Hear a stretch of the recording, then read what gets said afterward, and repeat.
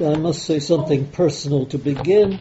I expect most of you know, on the 27th of December last, I discovered that wet macular degeneration had set in, and I couldn't read either the figures or the letters in the prayer book. I'm under specialist treatment, and today, Trinity Sunday, I was able to read the Athanasian Creed from the prayer book, and so to join with the congregation in saying it. And that is something about which I feel very thankful. However, I'm not yet 100% visually, and so I have with me my magnifier, and if you see me waving it around in a mysterious way, well, it'll be because I still from time to time need the magnifier, in this instance, to read my own notes. And that isn't a comment on my writing, only on the reality of the macular degeneration that isn't healed up as yet. But yes, I say I can begin to read again, and this is the goodness of God, and I am very cheerful about it and very thankful for it, and I'd like to share that with you. You might like to echo my feelings about it. Praise the Lord, take courage, and remember, He will be just as gracious to you as He is to me. Now, having said that, let us turn to our business. I am to speak to you on the Ten Commandments and the law of love. That's a title drafted as a kind of hook, which might generate interest. What I'm actually going to do with you is begin to explore the reality of Christian behavior and Christian ethics, which is a field in which, if my observation is anything to go by, we evangelicals don't spend half as much time or give half as much interest as we do in matters of doctrine. Well, that imbalance is not very happy.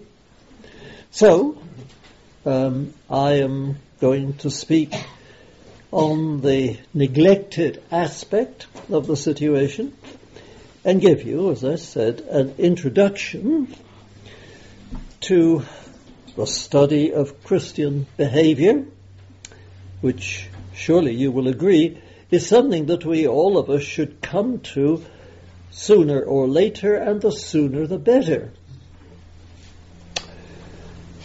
Well, that's enough by way of preliminary. Let us pray that God will help us as we explore. Gracious Father,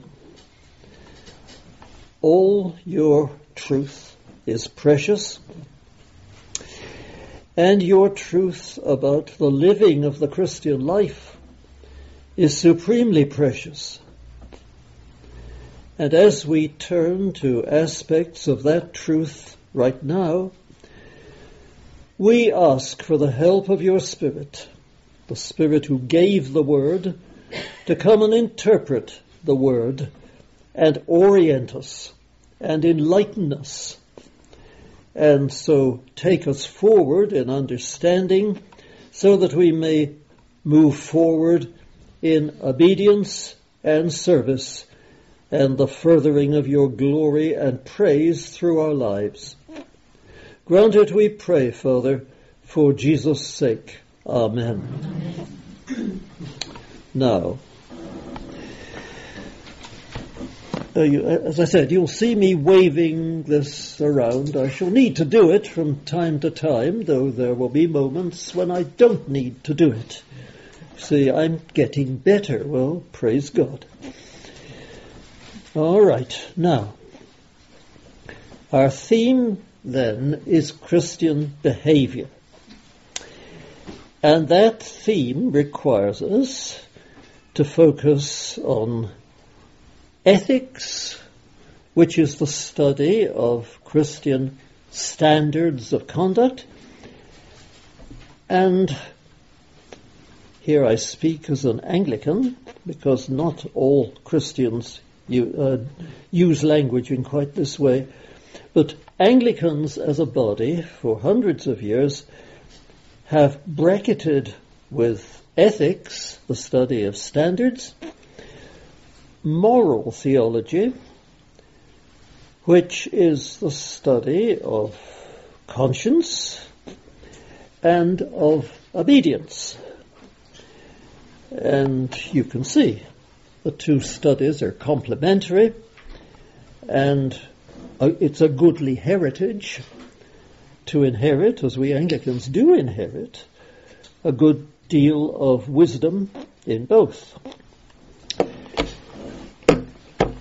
You will have heard, I'm sure, of Lady Huntingdon, the peeress who put lots and lots of money into the ministry of George Whitefield and John Wesley, and who financed the building of a number of chapels, which became, for a time, a denomination, Lady Huntingdon's Connection.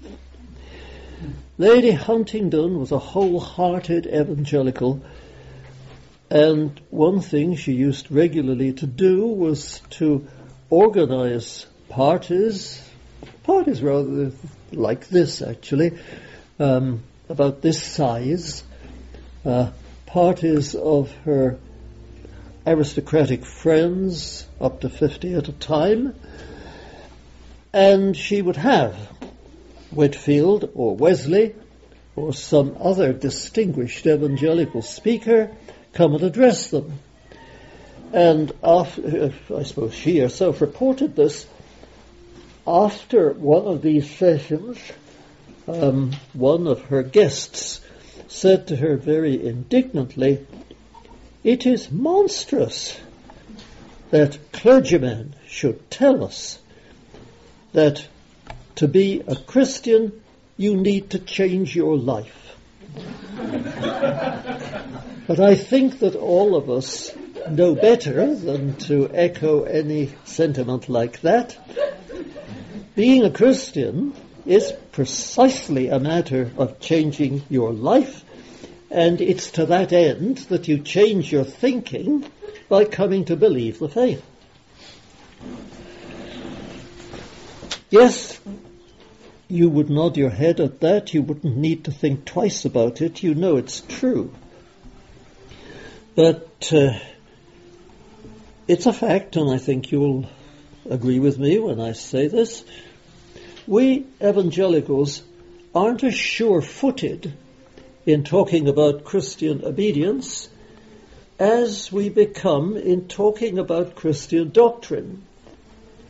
I suppose it's as much because we talk so much about Christian doctrine and so much less about Christian obedience that we're not so sure-footed on the obedience front, but it certainly, I think, beyond any dispute, is a matter of fact. And so I'm going to begin with one or two questions and answers to make quite sure that we are together in approaching our topic. The questions and answers are covering familiar ground, but nonetheless, here are things that we need to have in mind if we're to become sure-footed in studying our subject. Question 1. Whence comes understanding of Christian doctrine, yes, and Christian obedience? Answer: it comes from the Bible. And we must never allow ourselves to lose sight of that fact. It doesn't come from the culture, and it doesn't come from Christian history. Certainly, the culture may challenge us to think about aspects of it that we've never thought about before. And certainly, Christian history may give us a head start in understanding certain aspects of what it means to live a godly and obedient life. But basically, our understanding must come from Scripture, just as our understanding of doctrine must come from Scripture. And that, I believe, is something so fundamental and so likely, actually, in this room, this company, to be accepted the moment I say it. But I'm not going to elaborate that. I simply lay it down as the starting point for the line of thought on which I hope to take you. Second question then. What is there in the Bible to guide us in this matter of Christian ethics and Christian morals, Christian obedience, that is? Answer: there is a good deal in Scripture that is relevant, but you have to put it together just as you do when you're seeking true doctrine. What you have in the Bible is first and foremost and fundamentally a record of a historical relationship between God and people, a record that goes right back to the beginning of things, creation, Garden of Eden, Adam and Eve in fellowship with God. And the story then becomes a story of failure spiritually, of a breakdown of relations between God and humans, and then of remedial action by the Lord God Himself, beginning and carrying through step by step, slowly over a very long period of time, a program for restoring the relationship, restoring the original state of affairs in which God has His human creatures as His people, or at least has a great body of them as His people. And right at the center of that story is the Lord Jesus Christ, God incarnate, God living a human life here on earth, God incarnate dying in our place for our sins, God incarnate rising from the dead, ascending back to heaven, whence He came, and being established by the Father. Yes, we're confronted with the plurality of persons in the Godhead the moment we try to tell this story. The Father establishes the Son as, to use Peter's phrase in Acts chapter, as the sermon recorded in Acts chapter 10, He is Lord of all. He is. And the world is His kingdom. He is its proper overlord because of His redeeming action and His present heavenly reign as the Father's agent in all providence and all the unfolding of world history. Yes, that's an easy phrase to utter, but it's a tremendous thought to think. And that is the biblical thought that we must learn to think. Yet Christ is on the throne, and the kingdom is a reality, and all God's servants are called to become servants of the kingdom, and that means a global commitment. And the promise is that one day Christ will return and the whole exercise will be drawn to a conclusion, and a whole new order of things will begin, which is unimaginable really to us at the moment. What you got in Scripture here is fantastic pictures of a wonderful quality of life that transcends anything that we have known thus far or shall know before the Saviour's return. Okay, that's the material in Scripture within which fits all that Scripture teaches us about Christian obedience. So we ask a third question: how do you and I get in on this project which God is carrying through? God the Triune, God the Father, who has sent the Son and now established the Son on the throne, and God the Holy Spirit, sent by the Father and the Son to apply the Word, that is, the news of what God is doing, the gospel. Yes, the Holy Spirit comes to apply the gospel and bring people thereby into a share in all of this, a partnership, if you like, within this frame of divine activity. That's a rather bold way of saying it, but radical involvement is the idea.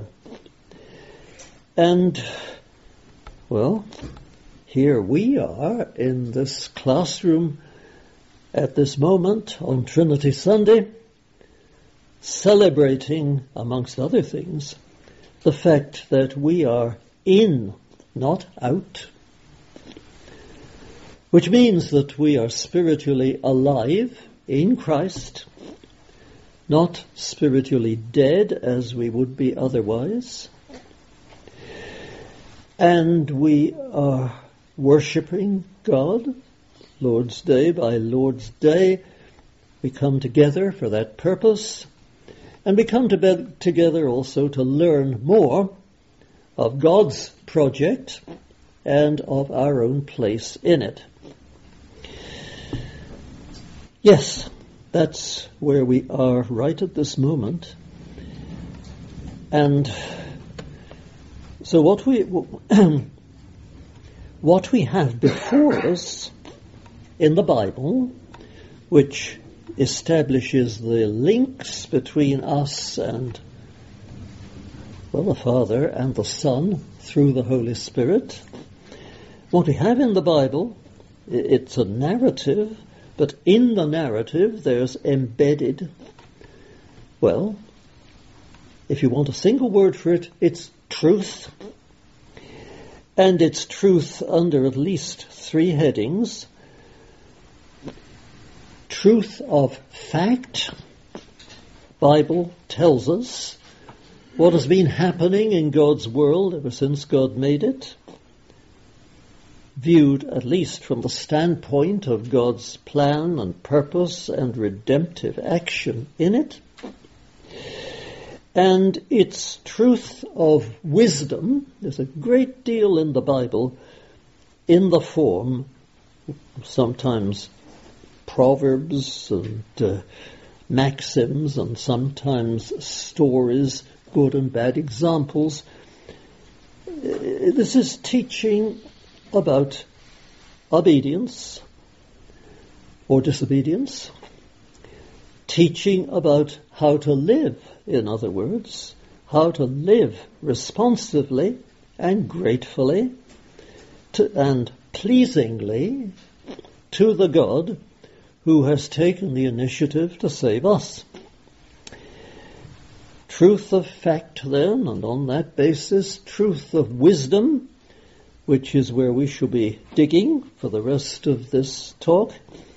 And then there is, thirdly, the truth of promise. The Bible contains promises of the future, promises of what will happen when Christ comes again and there's a new world. As I said earlier, these are not teachings that we can easily or fully understand. We can't imagine what it will be like, but we can be sure of the trustworthiness of God's promises.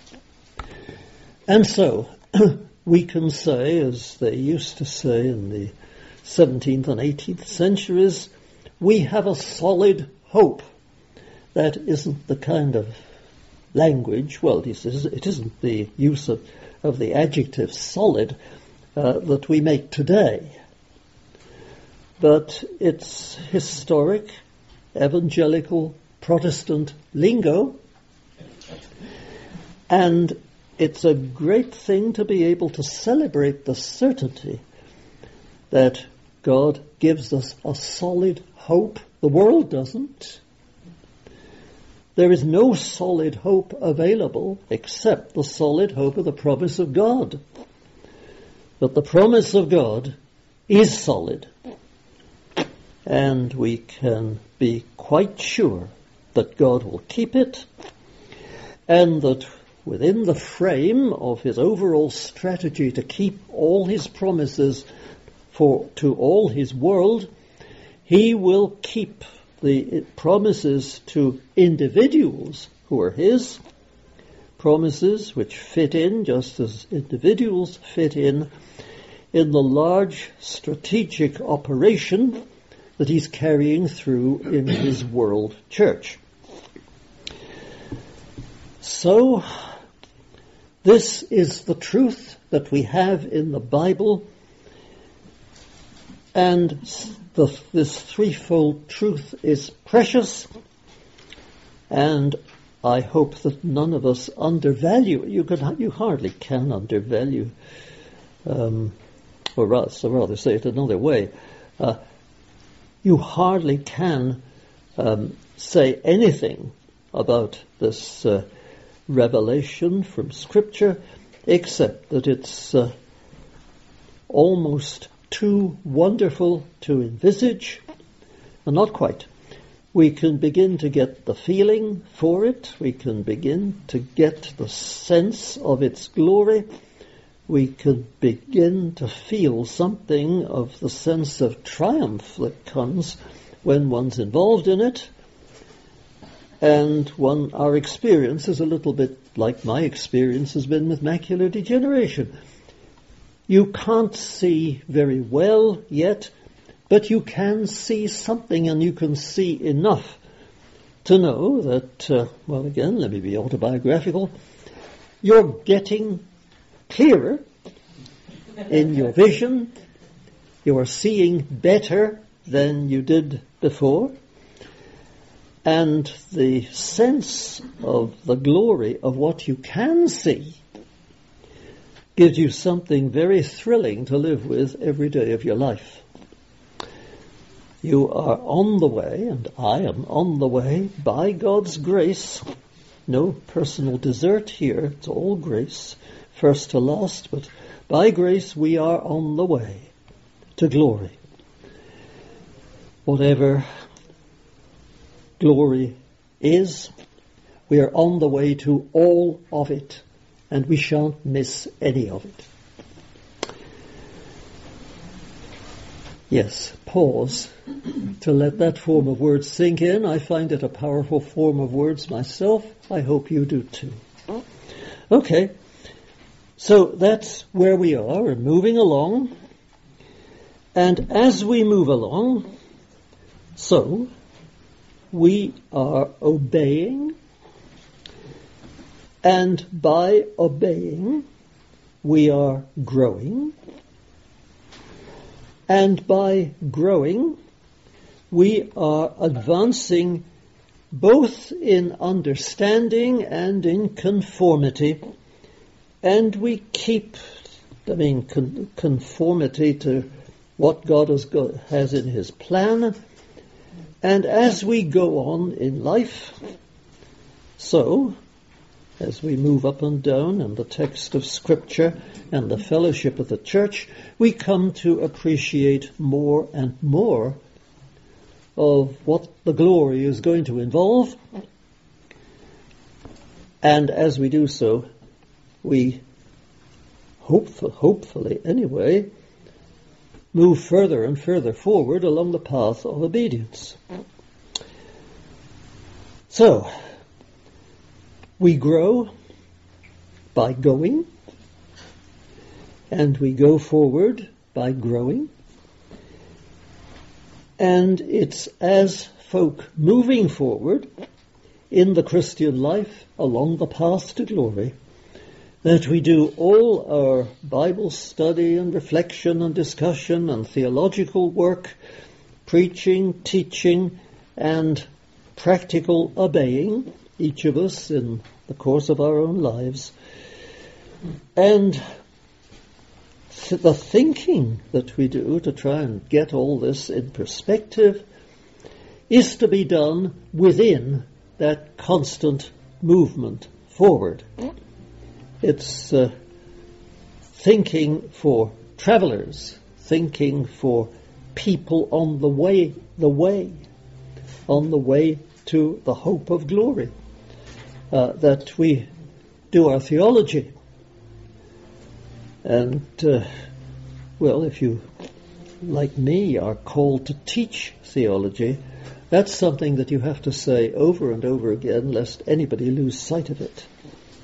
And I hope that it's something that isn't news to any of us. Okay, then. This is how we get in, if I may put it this way, get in on God's act. And this is what's happening to us as we seek to understand better and get things into more precise focus and appreciate more the greatness of God's grace and indeed the glory of it. Glory is a Bible word which, as I said a moment ago, carries more meaning than any of us can ever pick up. But certainly, right from the start, the element of glory which we can appreciate from the word go is the praiseworthiness of God. And I have come to think that that word praiseworthiness is as helpful as any word to focus for us what it is that we're concerned with when we talk of the glory of God and we envisage the practice of glorifying God. We discern His praiseworthiness, and as we discern it, so we praise it. And so, those who obey, those who please God, those who are moving forward along the path of Christian obedience, they are constantly changing, at least ideally so, and changing for the better. Oh, I know it's possible to go off the track and, as it were, spiritually fall in the ditch and change for the worse. Some people sometimes do. It's tragic when that happens. And reclaiming those who've fallen is a difficult job. But I'm talking to you folks simply as fellow travelers with me. And what I'm trying to do is to fill in the landscape of Christian obedience so that we know where we are and we've got all the angles and aspects clear in our minds. Then life will become more of what we've had already. God will give and give and give, and we shall respond with thankfulness, gratitude, adoration, and praise. A process which will continue and expand and deepen until we are in glory, enjoying the fullness of what at the moment is largely beyond our understanding. Okay, well, I've labored that a bit because there is a danger these days, you know, in the Western world, just because so much academic theology is being done in so many places and in so many good ways. The danger is that our attitude as students of these things becomes an academic attitude. We, so to speak, sit on the touchlines admiring the play of others, but we're not in the game ourselves. And folk with an interest in theology like me have to face the fact that it's very easy for them, very easy for anybody to move from the field of play to the touchlines and not actually be actively in the game anymore, at least until somebody puts a bomb under your seat and says, "Chum, you are slipping," or "You have slipped. Spiritually, I have to tell you, you've slipped. And you need to come back in repentance and get down to the business of obeying again." Well, all of that is background and framework material, and it's within that framework that the more detailed material that I'm going to deploy for you now, as best I can,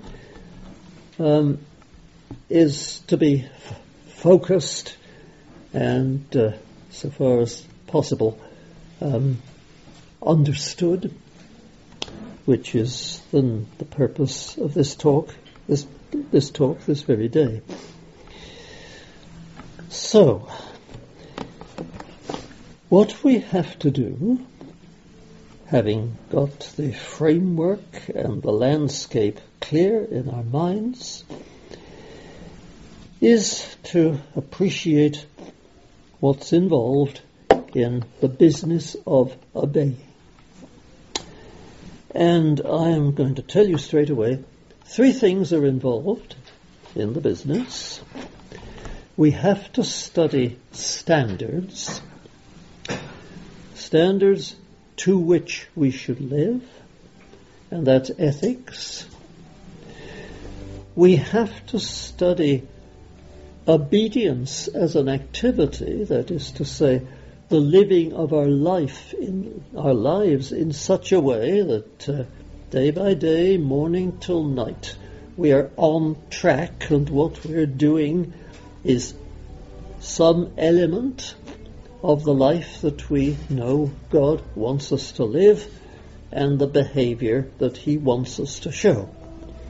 And the third thing that we have to study is conscience.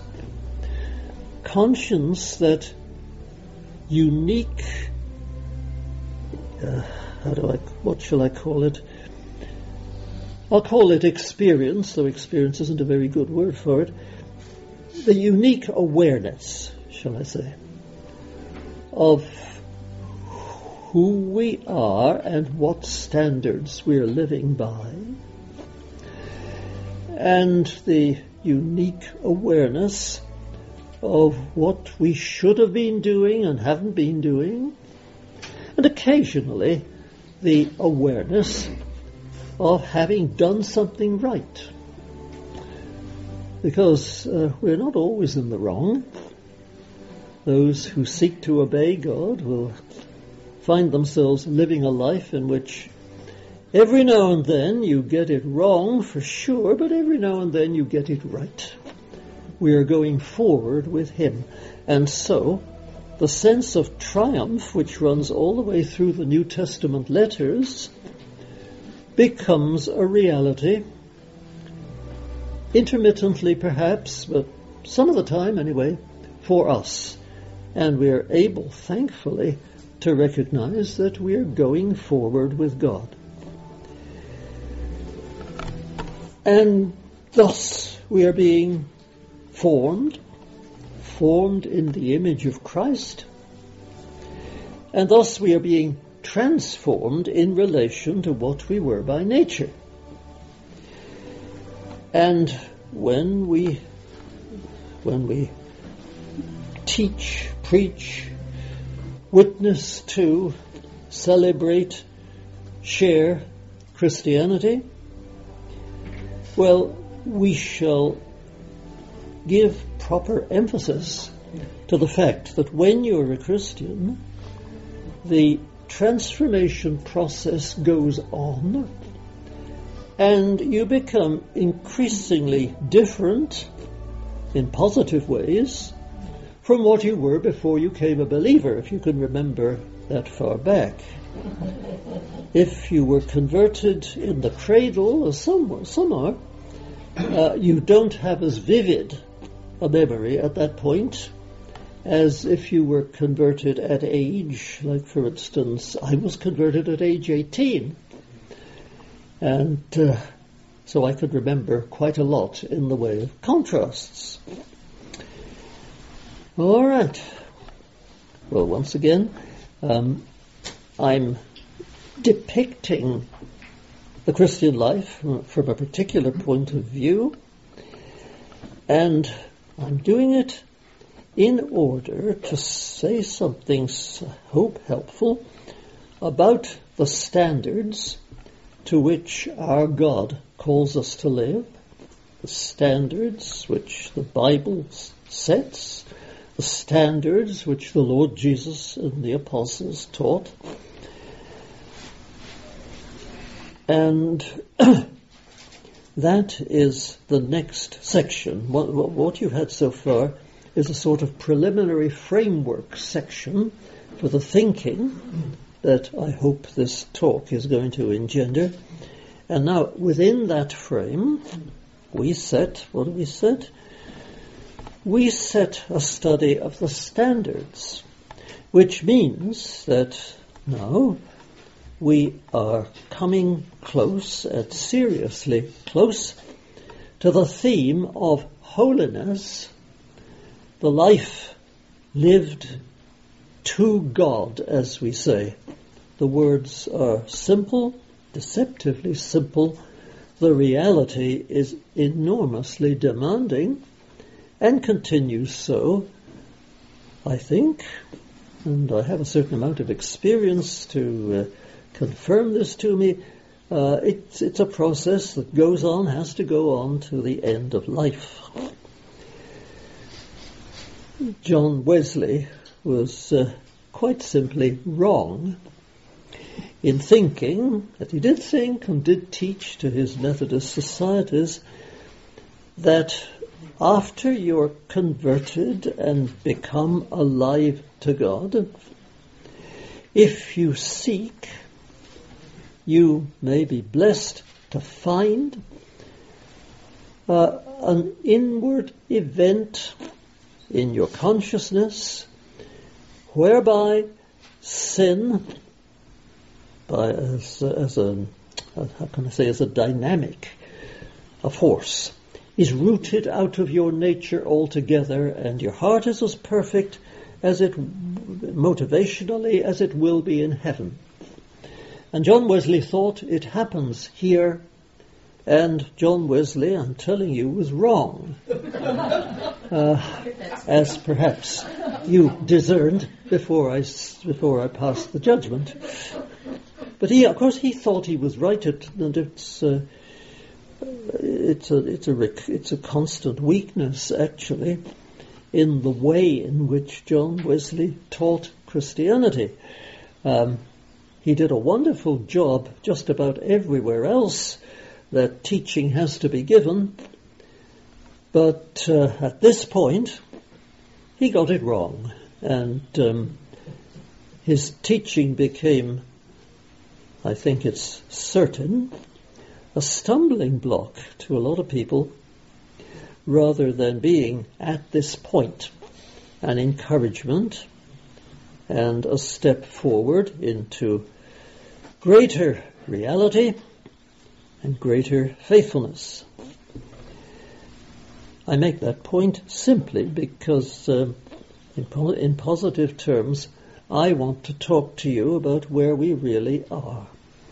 In seeking to perfect holiness in the fear of the Lord, to use a phrase that Paul uses, we are up against the fact that we have sinful hearts, and it isn't until we're beyond this body and in the glory that we shall be free of the self-centered twist that comes into just about everything that we plan to do, and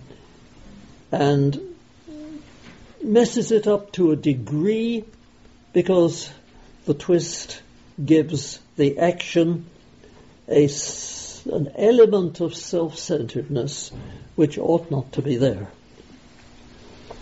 We can agree at once, of course it ought not to be there, but we can't stop it being there simply by affirming that it ought not to be there.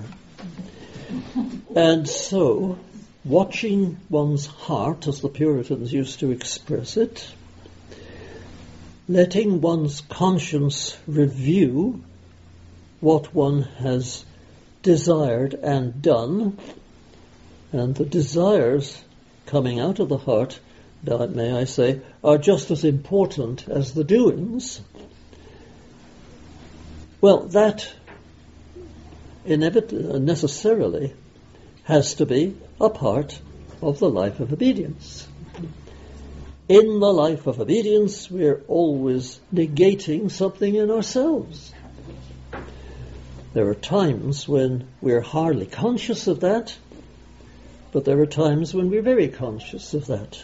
It varies.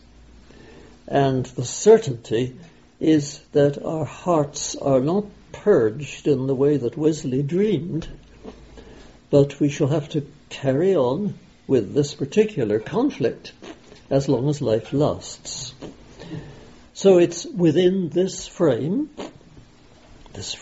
of progressive but incomplete sanctification, as we may call it, that our obedience has to be pursued and practiced and done, just done. Okay, so here we are at the beginning of a new day. What are the steps that wisdom prompts us to take in order to continue along the path of laboring to perfect holiness in the fear of the Lord? There isn't any question as to the Lord's desire that we should. What do you think repentance is all about? Repentance is turning at volitional, purposive level, turning back to God from a life of letting your self-centered sinfulness call the shots and direct your doings. You do turn back to God. You set yourself against sin in your system. That doesn't mean, however, that you can simply walk away from it. it clings to you. And we're all in the same boat here. And our consciences, I spoke of our consciences a minute or two ago, our consciences, which help us to discern how God's standards apply to our lives, so that we see what we should be doing.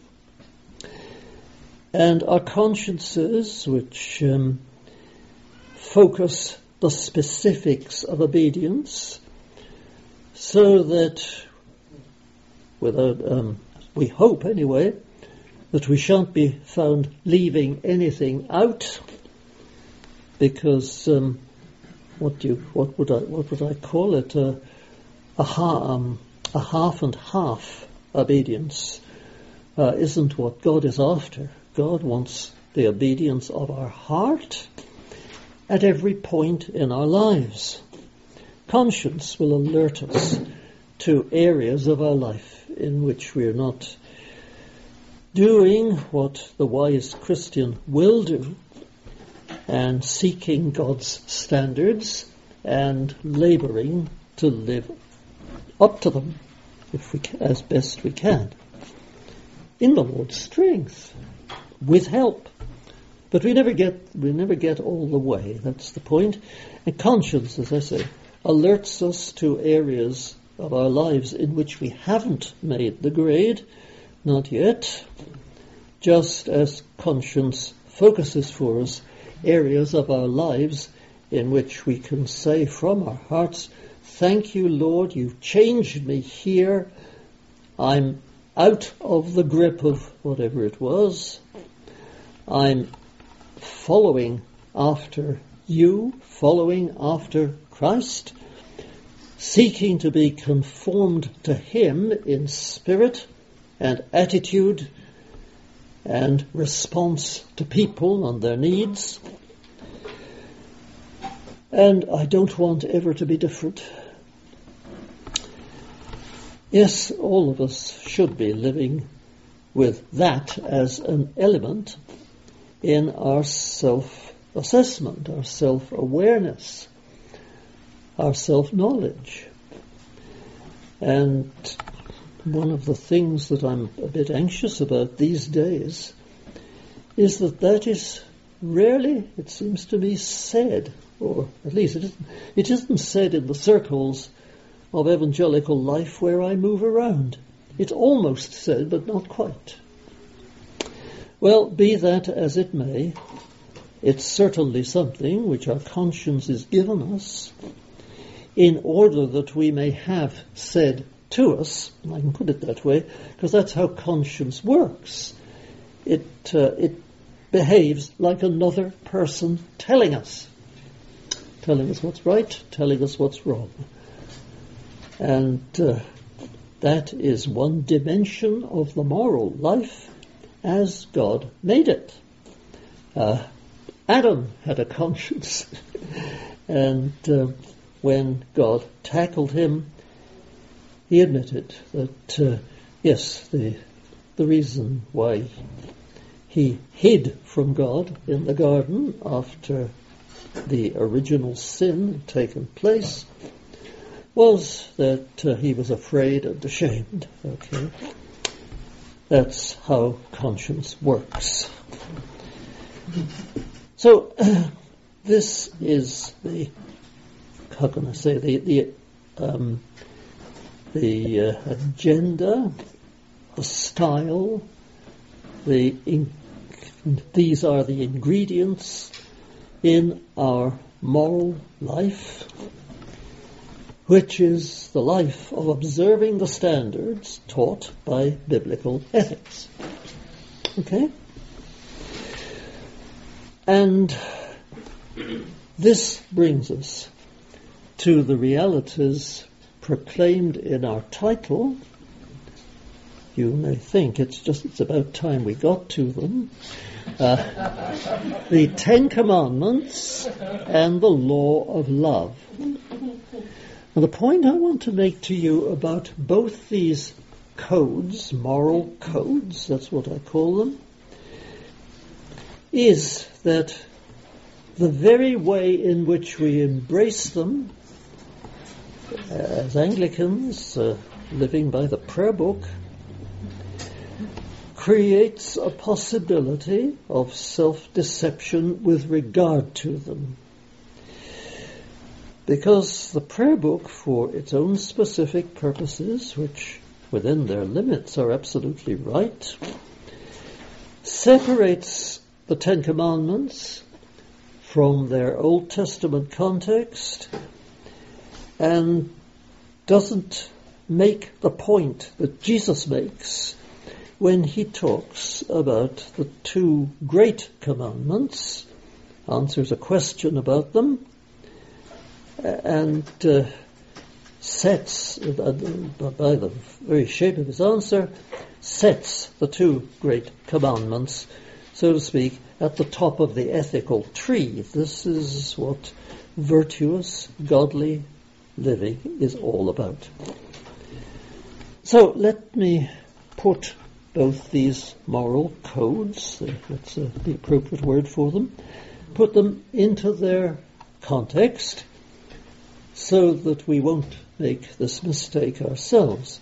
The prayer book can't do everything, and this is biblical exposition, which it's beyond the scope of the prayer book to do. So, Ten Commandments, what does the prayer book use them for?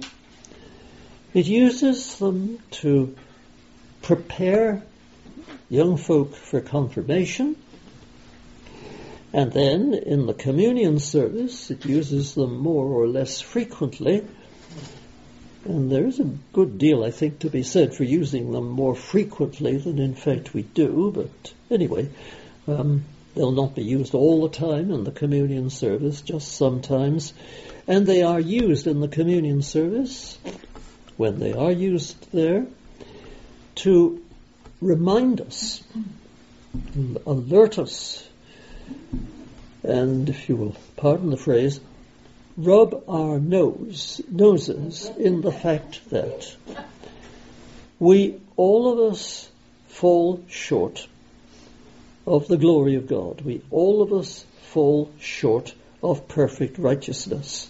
We come to the Lord's table as forgiven sinners. But if we don't come as sinners, well, we shan't come as forgiven sinners rejoicing in their forgiveness. And then our attendance at the table will be formalism without substance. We'll just be going through the motions. What the Lord's Supper is all about is the grace of our Lord Jesus Christ, who, through his cross and then his resurrection, actually brings the saving grace of God to sinners into our lives, and thereby helps us forward on the path away from sin into holiness. And if you don't say all of that, you haven't focused the Lord's Supper properly. The prayer book service, Cranmer's masterpiece, does focus the Lord's Supper just like that. And it's a wonderfully rich liturgy to live with, as surely we all of us know. Okay, this then is wonderful, but it doesn't tell you everything that we need to remember about the Ten Commandments. What else should we remember? Well, we should remember that the Ten Commandments are the heart of a covenant bond, covenant relationship between God and the seed of Israel, the Jewish people, with whom God is entering into covenant and to whom he is giving a sizable agricultural area, an area in which you really can't do much except grow things and tend cattle, but it's an area in which those things are going to happen in a very rich way. It's a land flowing with milk and honey. It's a land in which, if things go well, the Lord's people will always be reminded of the Lord's generosity, because life in the promised land will be so good. It didn't work out quite like that because the Lord's people weren't faithful in the way that they should have been.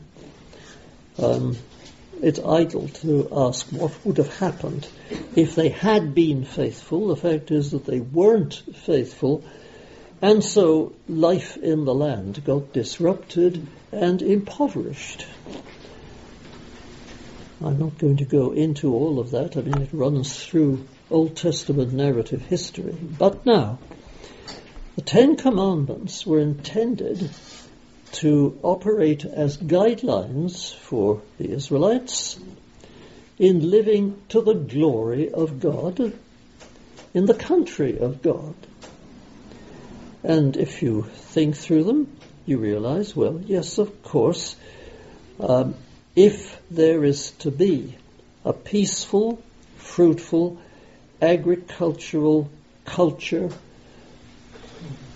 wrought out in this country, or for that matter any country, then all these directions and restrictions for the shared life of God and His people, and the life of God's people before the face of God, all of these need to be observed.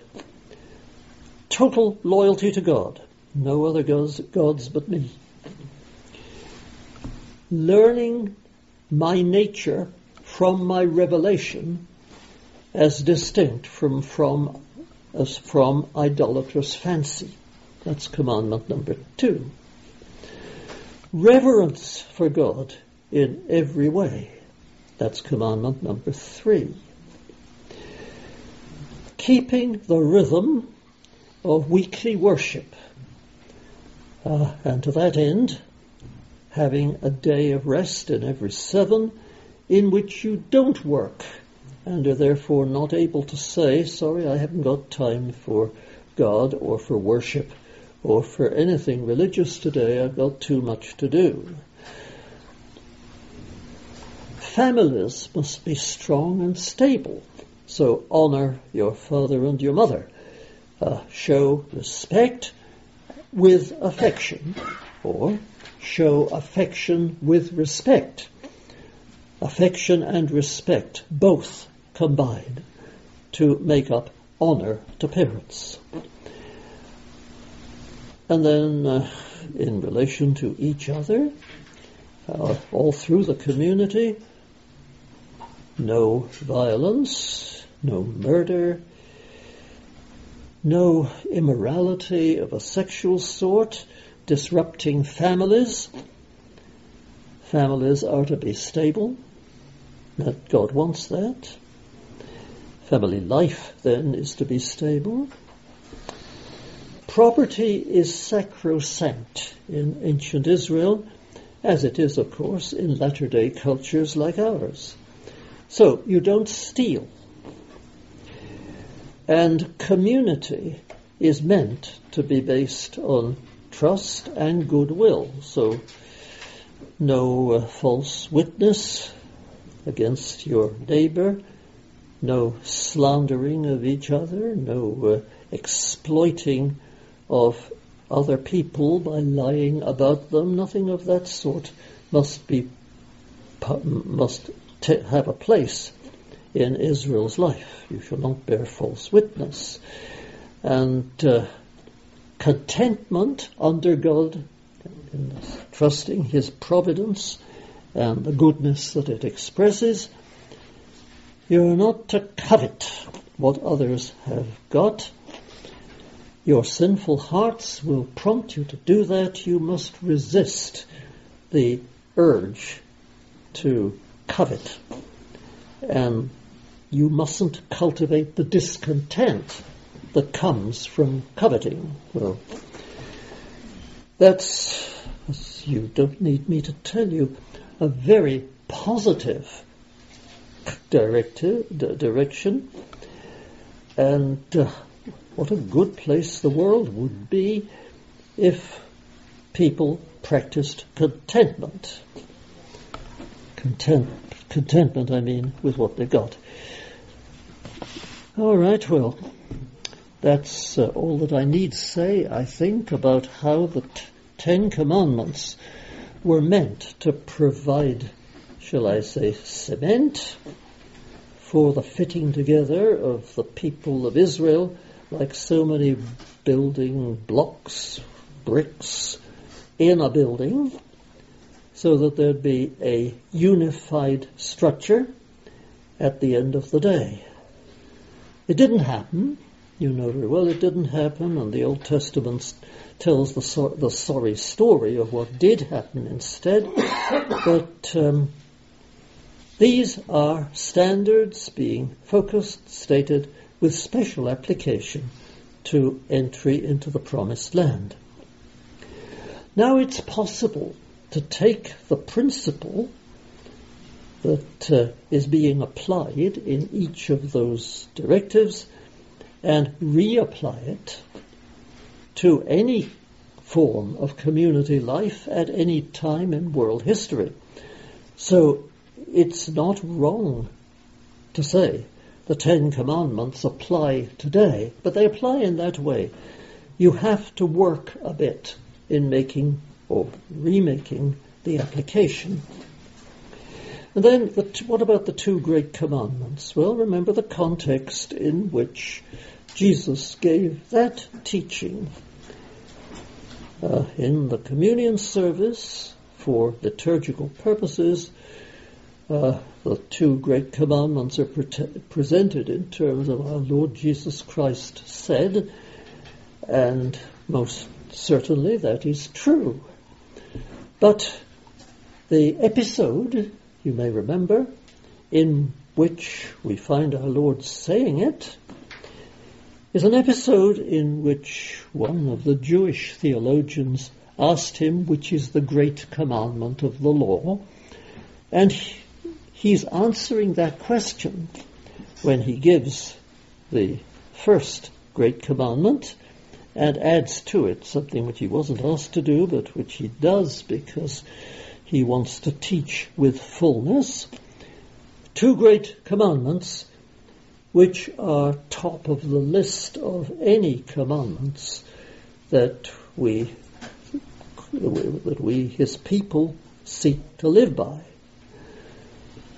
Love the Lord your God with everything that you've got, and love your neighbour as yourself. If you're honest, you know that means that you will exert yourself for the benefit of your neighbour. And who is your neighbour? Why, anyone with whom you rub shoulders, anyone with whom you're linked, connected.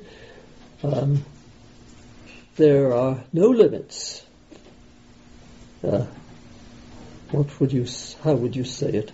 Juxtaposition, I mean, being next to a person in some meaning of the word next, constitutes that person as your neighbour.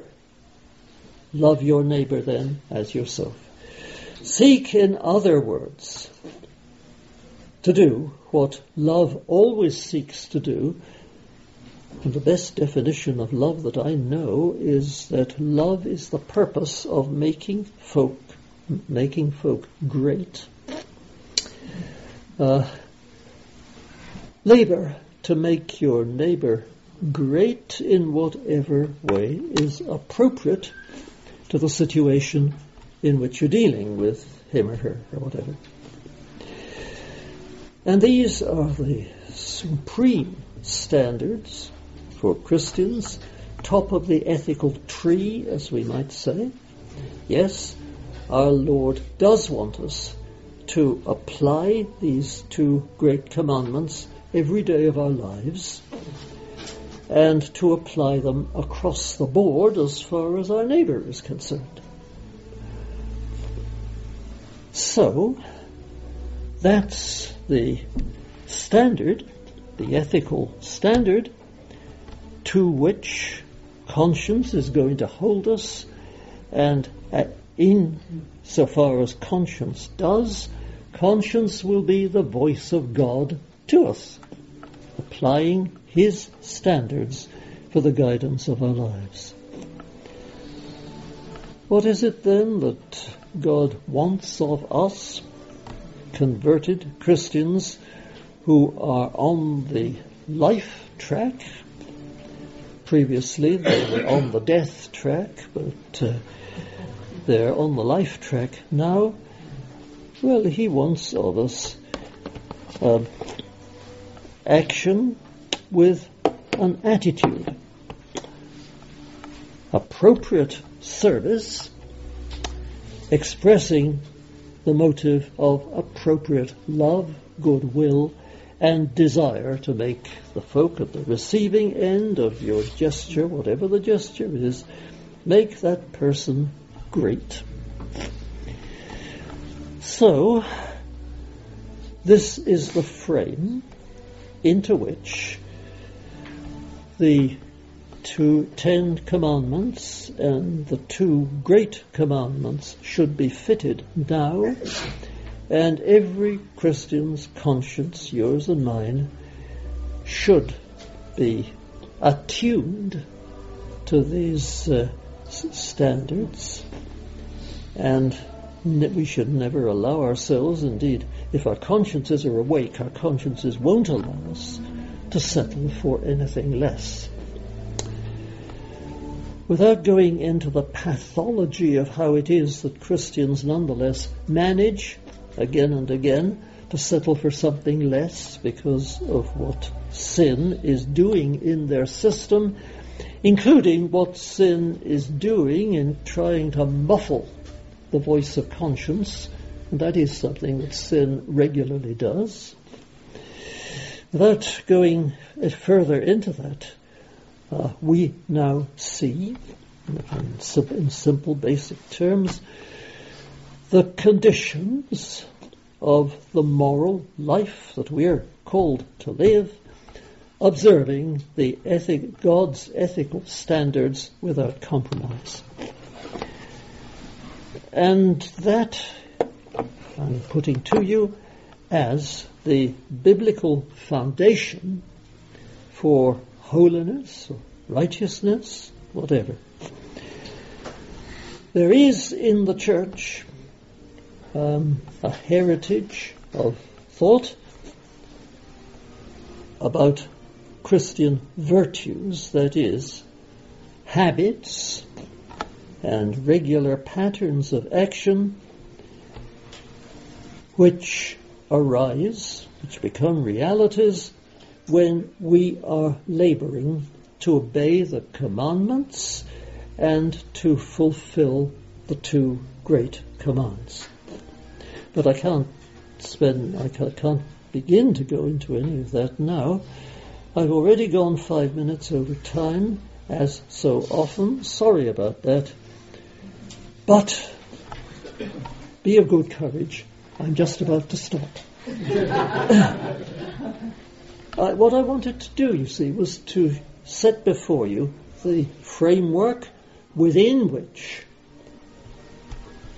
we know how to be realistic and responsible in coping with the moral obligations and the ethical requirements that do actually press on us as Christians, as children of God, as forgiven sinners restored to the path of life, indwelt by the Holy Spirit, and encouraged by God's Word to keep on keeping on until we get to glory.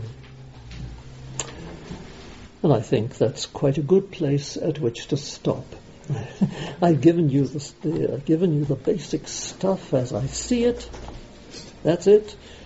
I have overrun, once again, apologies. We have a quarter of an hour in which we can discuss. and then I hope we shall all go on our way stronger and more joyful than we have been I won't say when we came in, but I will say at times in the past. So, thank you for listening.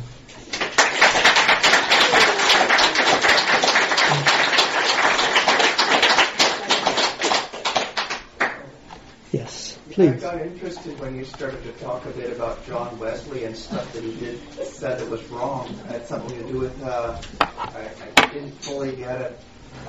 There's something with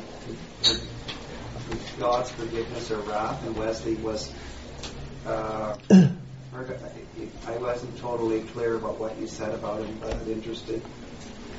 Well, Wesley was, how shall I say, 100% articles and prayer book orthodox with regard to the meaning of the cross, the Lord Jesus taking our place under the judgment of our sins, and he was equally sound, solid on repentance, what is involved in turning from a life in which we're led by sinful desire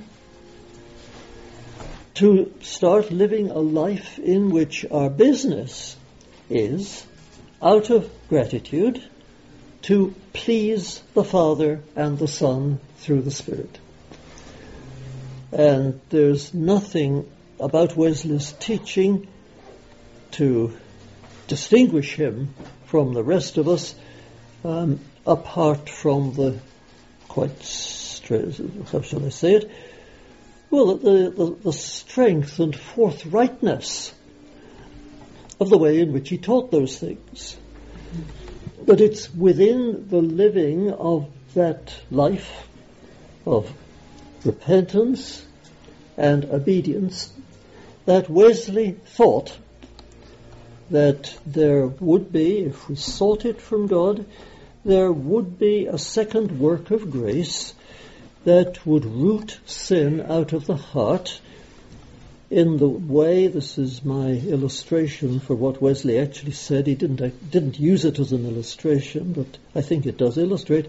Root sin out of the heart in the way that a tooth is extracted when it's decayed, or a dandelion is pulled up when it's growing in some place where it ought not to be. You simply get rid of the reality. Wesley thought, in other words, that there would be, should be, Christians in this world whose hearts were already as perfect as they would be in heaven. Whereas the rest of us believe that our hearts won't be perfect in that way until we've said goodbye to this physical body in which sin has its headquarters. And that means until our dying day when we leave this world.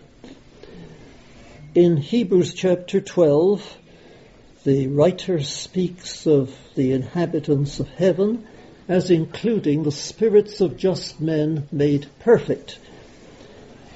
And most of us, I think, most Christians, right from the start, have taken that to imply that when we leave the body behind, then at last we leave behind this unwelcome, nagging force of self-centeredness, which operates as a twist in our moral life all the way through while we're in this world.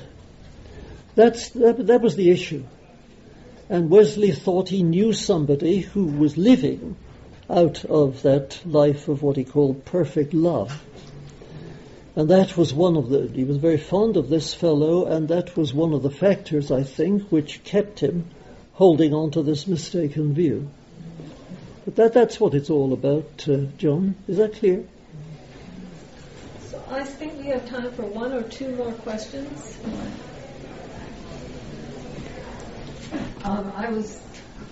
Thank you for this talk and for the context that you put this in. I realize that, like Cranmer, you can't cover everything in 1 hour, but I was wondering, in terms of standards, where would you place the Sermon on the Mount? I would place it in the life of repentance.